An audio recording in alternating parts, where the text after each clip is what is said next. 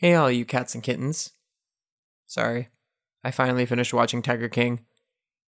If you like, we can spend a whole lot of time discussing my thoughts on the parallels of Joe and Carol to Donald Trump and Hillary Clinton, but I'm guessing that's probably not why you're here.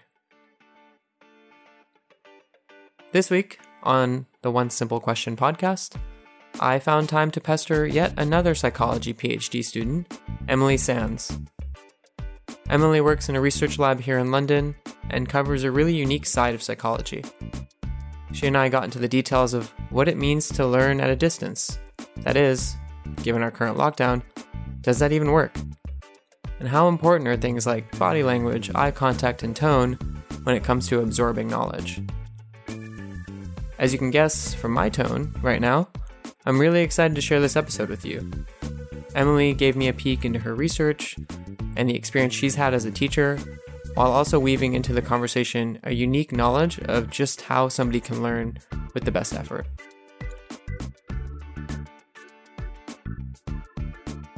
Hi there.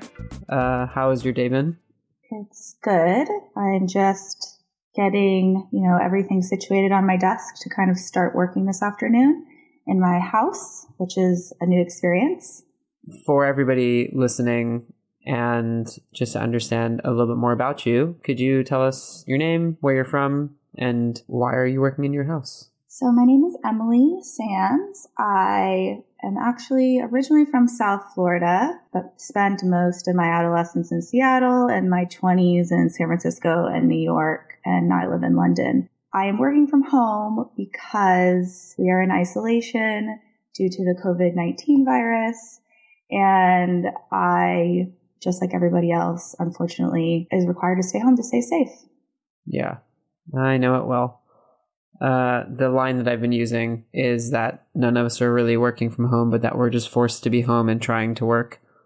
I think that's fairly accurate. What is your job that you can do from home? What is it that you do? I am actually currently a PhD student. I'm in my final year. So actually this year, my formal PhD ends in June.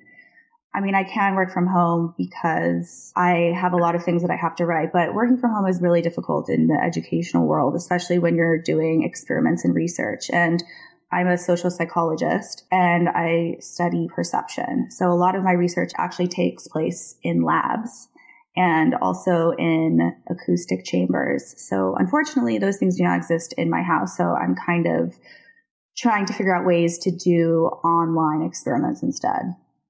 I'm assuming that your university overall is closed, and so the labs that you have and all the spaces that you're used to being in are completely left alone. You said you're researching perception from a psychological perspective. Can you break that down a little bit more? Let me understand what that is. Sure. So I basically study how people interact with one another. So I particularly look at perception, and what aspect of perception I look at is actually how we perceive one another through the voice. So my work really is trying to understand what acoustic measurements, so things like decibels, beats per minute, shimmer, and other sort of like high-test acoustic variables really sort of map out the way that we create meaning in our tone. So it's not what people say, but rather how people say it. So for example, if I said to you, I'm going to go walk the dog, and then I said to you, I'm going to go walk the dog, you would get a very different meaning out of those two sentences. So we're basically trying to figure out what are the acoustic measurements that are associated with things like personality traits and emotions. How does someone sound charismatic? How does someone sound empathetic? How does someone sound intelligent or competent?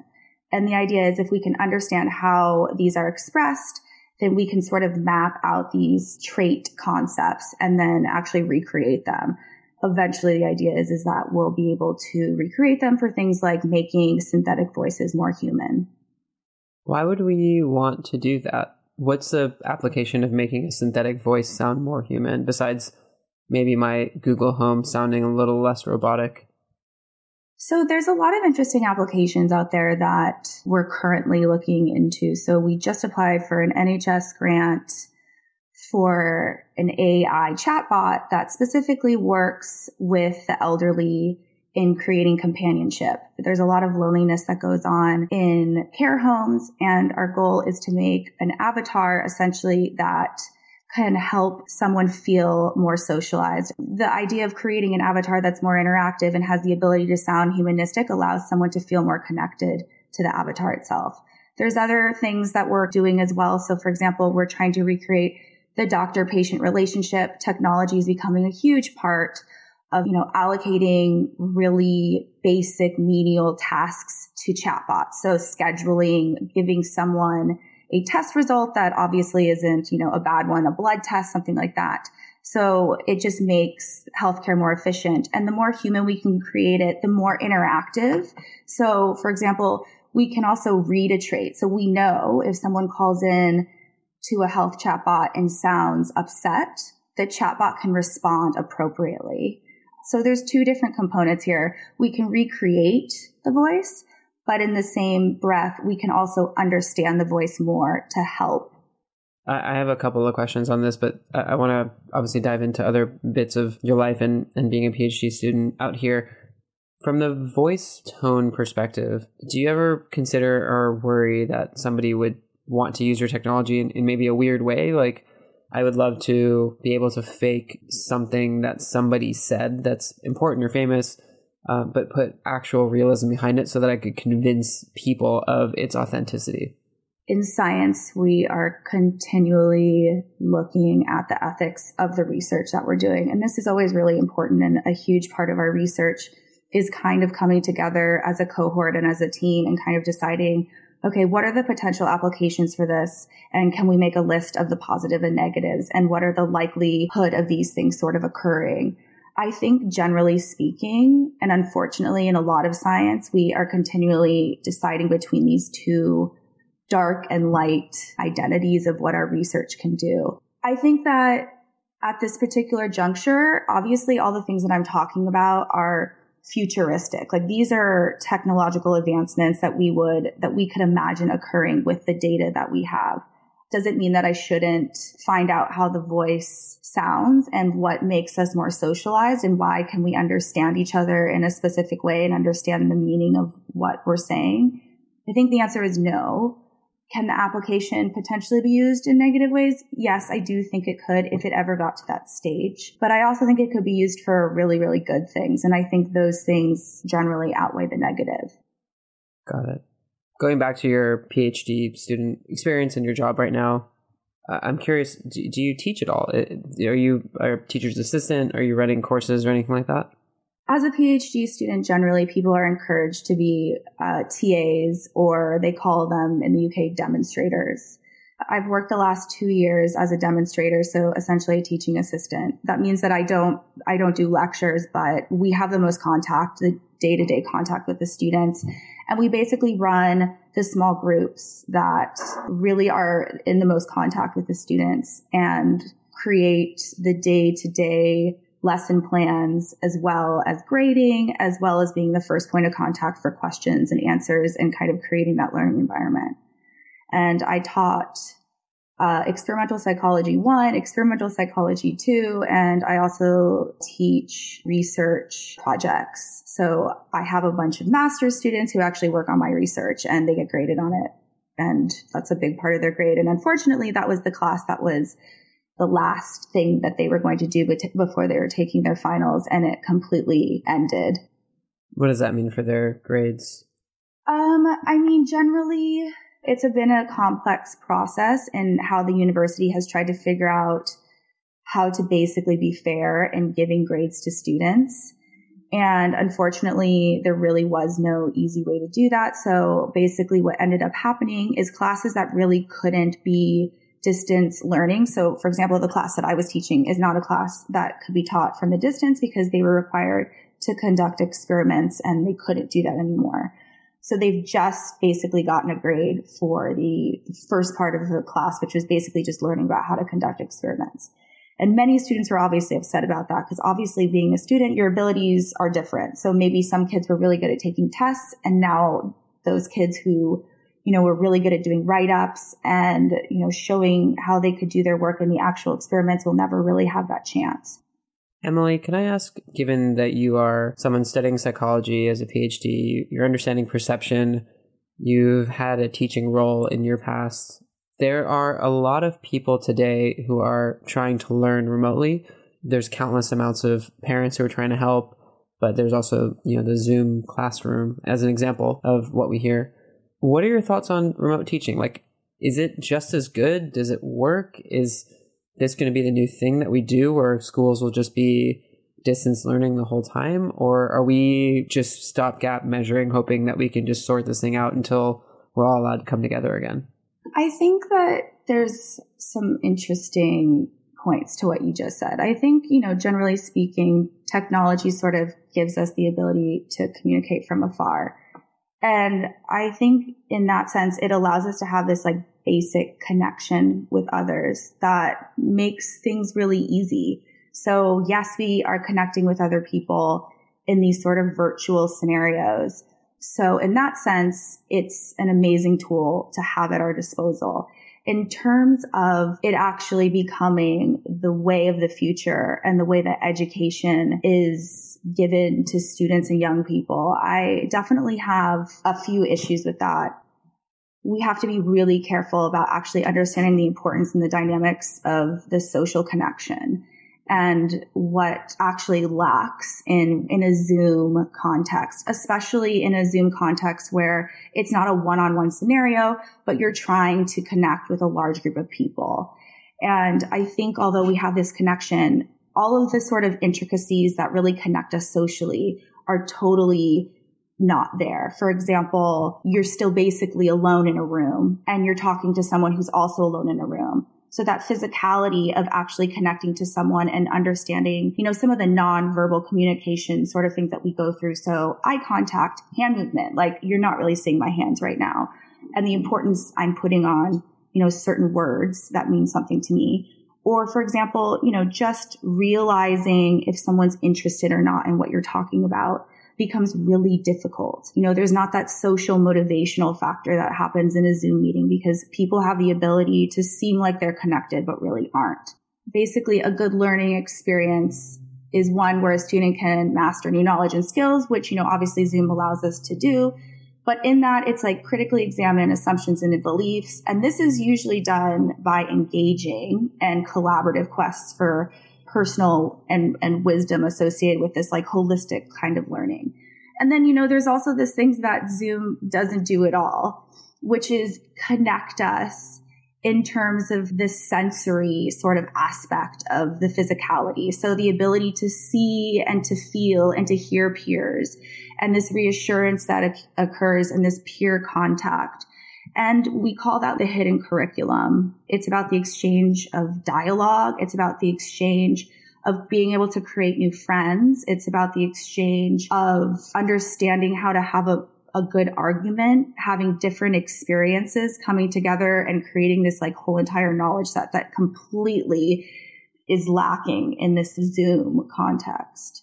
What do you think, from your opinion, we could do to make distance learning easier right now, maybe more effective?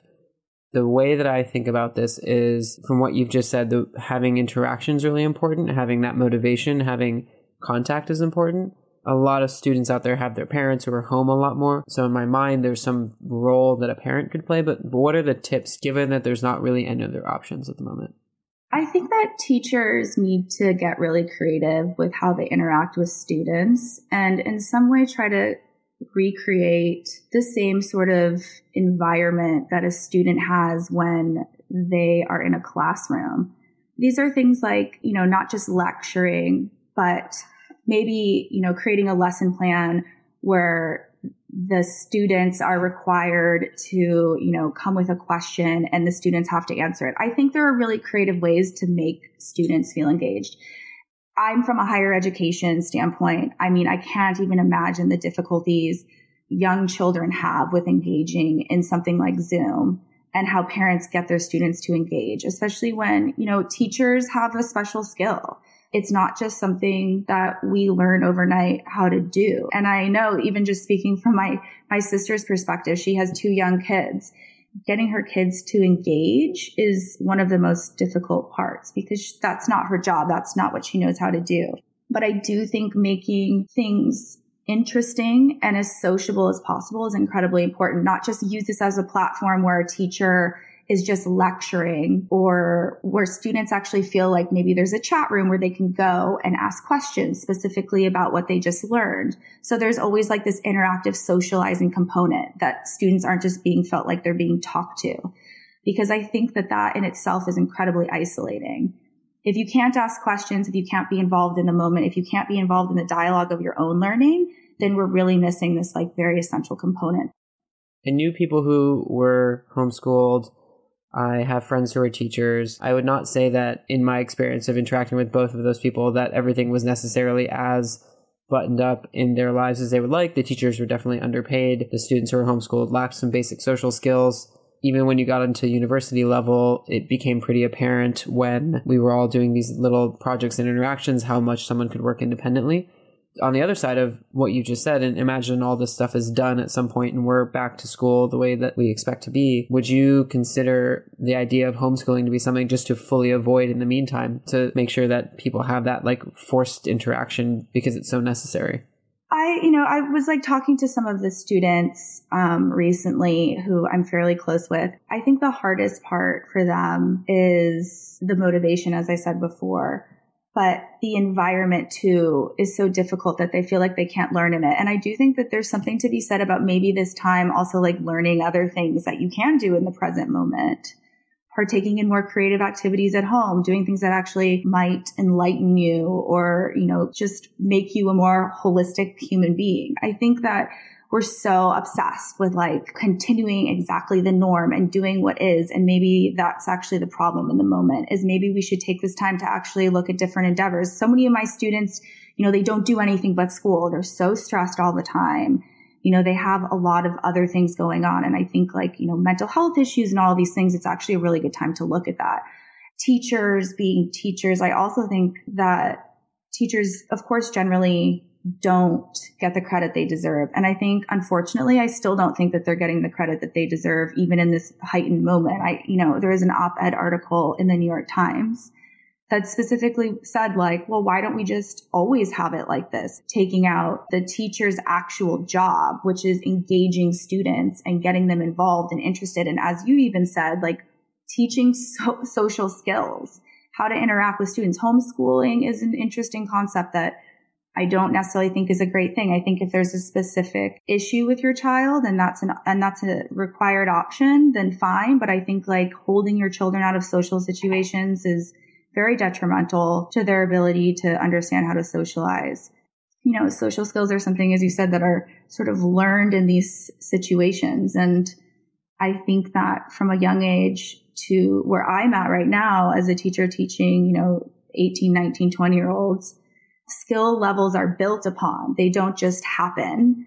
And you have to start from the beginning, and those things happen in these educational settings. I hope that answered the question. You definitely did. I definitely put you on the spot a little bit with some of the teacher-related questions. I think you have a unique perception by studying perception and tone and then knowing how school works at a higher education level. It's just not often that you get a chance to talk to someone with both sides of that coin. Back to the lockdown and to our quarantine lifestyle that we have now. I have a question on your research, and I'd love to hear what you think your research could do. Imagine we had fast forwarded all your research and all the studies to the point where in February, when we were getting locked down, you guys were like in market ready to go and could have released this slew of functionality or products that could have helped. What would be the things that your research could be helping people with right now? I am not exactly sure the implementation of my research in particular, but in terms of health-related things that are going on in the world, I do think that one of the things that we're really trying to understand more is the doctor-patient relationship. So a lot of our work actually is health-related. We call this dehumanization. So doctors go into something like a surgery where they have to perform what would be considered very antisocial behavior, cutting a person open. And then they basically have to come back out into a waiting room and re-engage and humanize the people who are in the room and talk about their significant other in a very emotive way. And that process, that neurological process, is actually incredibly taxing. So this process that doctors go through every day, 20, 30 times a day sometimes, actually really creates what we call burnout. So one of the main things that we were kind of looking to do is we were looking for a way to help doctors to take away some of the more menial tasks and easy tasks. So they had essentially more cognitive space to deal with these larger social issues. So starting from something dehumanized to humanizing, we could take things out in a certain way where they would still be doing their jobs and people would still feel like they were connecting with their doctor personally in a very, abstract way. So this is where we kind of decided to do voice research. So how can we use a doctor's vocals to express something without them actually having to interface with their patients? So that could be incredibly helpful in things like, helping the NHS, for example, just making chatbots more humanized, more connected to people so that they, don't feel like calling in and asking a question isn't worth their time because they're only going to be talking to a machine. Or call centers, how to help, people who are dealing with people who are stressed out all the time actually not have to emotionally engage with those people, but to also at the same time help those people perceive that they are emotionally engaged. When we say it like that, that doesn't sound nice because it's essentially what we're doing is we're creating a perception that isn't actually there. But if you think about it, we do this all the time. And if we can alleviate things so people can do a better job and people feel like the job was done well, then we believe that that's actually quite helpful. Oh, and then the other thing we're doing is the elderly home chatbot. When people are incredibly isolated at this time and they can't see their family, even when they are seeing their family less, they have connection to something. We're doing a dog chatbot. So we're essentially making a dog have humanistic attributes in the voice. So they feel connected, but obviously we're not recreating a human. So we feel like ethically that's slightly better. Yeah, I was going to say that seems like a very interesting line to have to toe with regards to the ethics of providing someone hospice type care with your technology. Well, most of the people that we are working with aren't in hospice. They're just they're in elderly homes for whatever reason. Sorry. But no, it's okay. I'm not quite sure that would be appropriate for hospice care, but just for simple connections. We almost kind of thought of it as like the new age Tamagotchi. They care for it. It allows them to interact with something.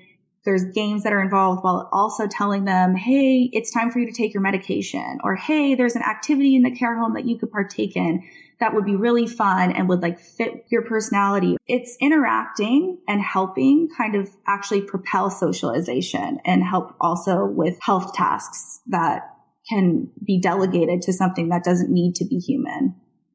If I had to ask what your mission statement of your research is, like if you had to give us the one single sentence, 2-sentence version of why you do this research and what your goal of it is, I'm not imagining this is going to be like the academic paper type title where there's like a lot of words none of us understand, but something that I guess people would be able to latch onto. I think that we take the voice for granted in the power that it has. I think the voice is an incredibly powerful tool, and it's an instrument that we have that we don't utilize because we don't consciously think about how we're using our voice. And the more that we understand how to use a tool that we have at our disposal, the better that we can ultimately communicate with people. For us, that's the psychological perspective of it. The implementation of it has many different possibilities. But for me, it's just understanding the power of the voice. I think that would be my tagline. That's a really good tagline for a podcast where everybody will just be hearing your voice as well. Yes. And also that's really interesting too. I mean, sometimes you hear your own voice and you're like, oh my gosh, is that what I sound like? People spend so much time in powerful positions actually with voice coaches, or even actors spend a lot of time with voice coaches, like creating these identities, these new voices. And essentially this is just a more scientific understanding of that. So, what is it about tone that makes me sound smart or not smart, or charismatic or not charismatic, or empathetic as a doctor or not empathetic? Because not all of these things are just easy for people. And if we can understand them, then we can all have the ability to communicate better. I'm like flashing back to a time when I was in med school ages ago, and they taught us a little bit about this, not to the degree that you are researching, but just understanding what doctor-patient relationships were like and bedside manner and how obvious it was that so many doctors now just had no idea how to speak to a patient, and the ability to say all of the scientific words in a really, really quick, jargony manner does not make a patient feel better, even though you've explained yourself perfectly. No, exactly. And I think, that's actually why I started doing this, is because a long time ago when I was a kid, I had a horrible interaction with a doctor who just did not understand how to communicate to an adolescent. And it totally freaked me out. And I think that people have really bad experiences with doctors, and then they don't go to a doctor, which in itself is, a horrible outcome of a scenario that could totally have been altered. And, we've also thought about making a vocal biofeedback mechanism, where a doctor can actually learn how to use their vocals through a machine that basically teaches them, okay, this is what empathy sounds like.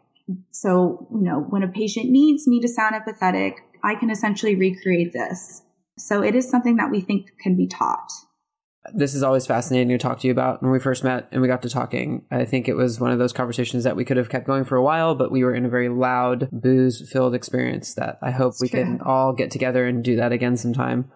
Can I ask a question that everybody is getting asked at this stage of these episodes? And it's really simple, but I'm just curious, what are you looking forward to once this is all done? What is the thing that you're excited about when lockdowns are lifted, quarantines are lifted, planes are going, whatever it is?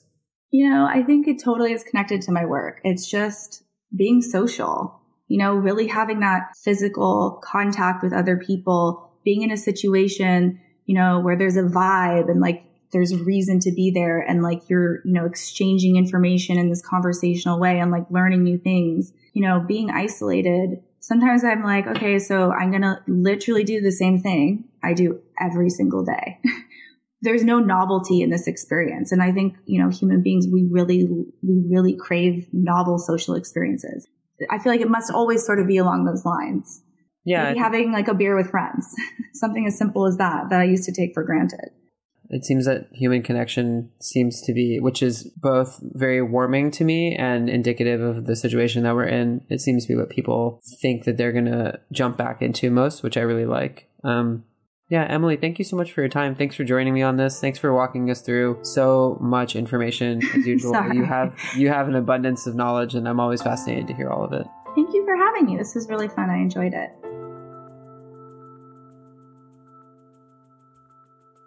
That was Emily Sands, a PhD candidate at UCL, researching the intricacies and secrets of tone.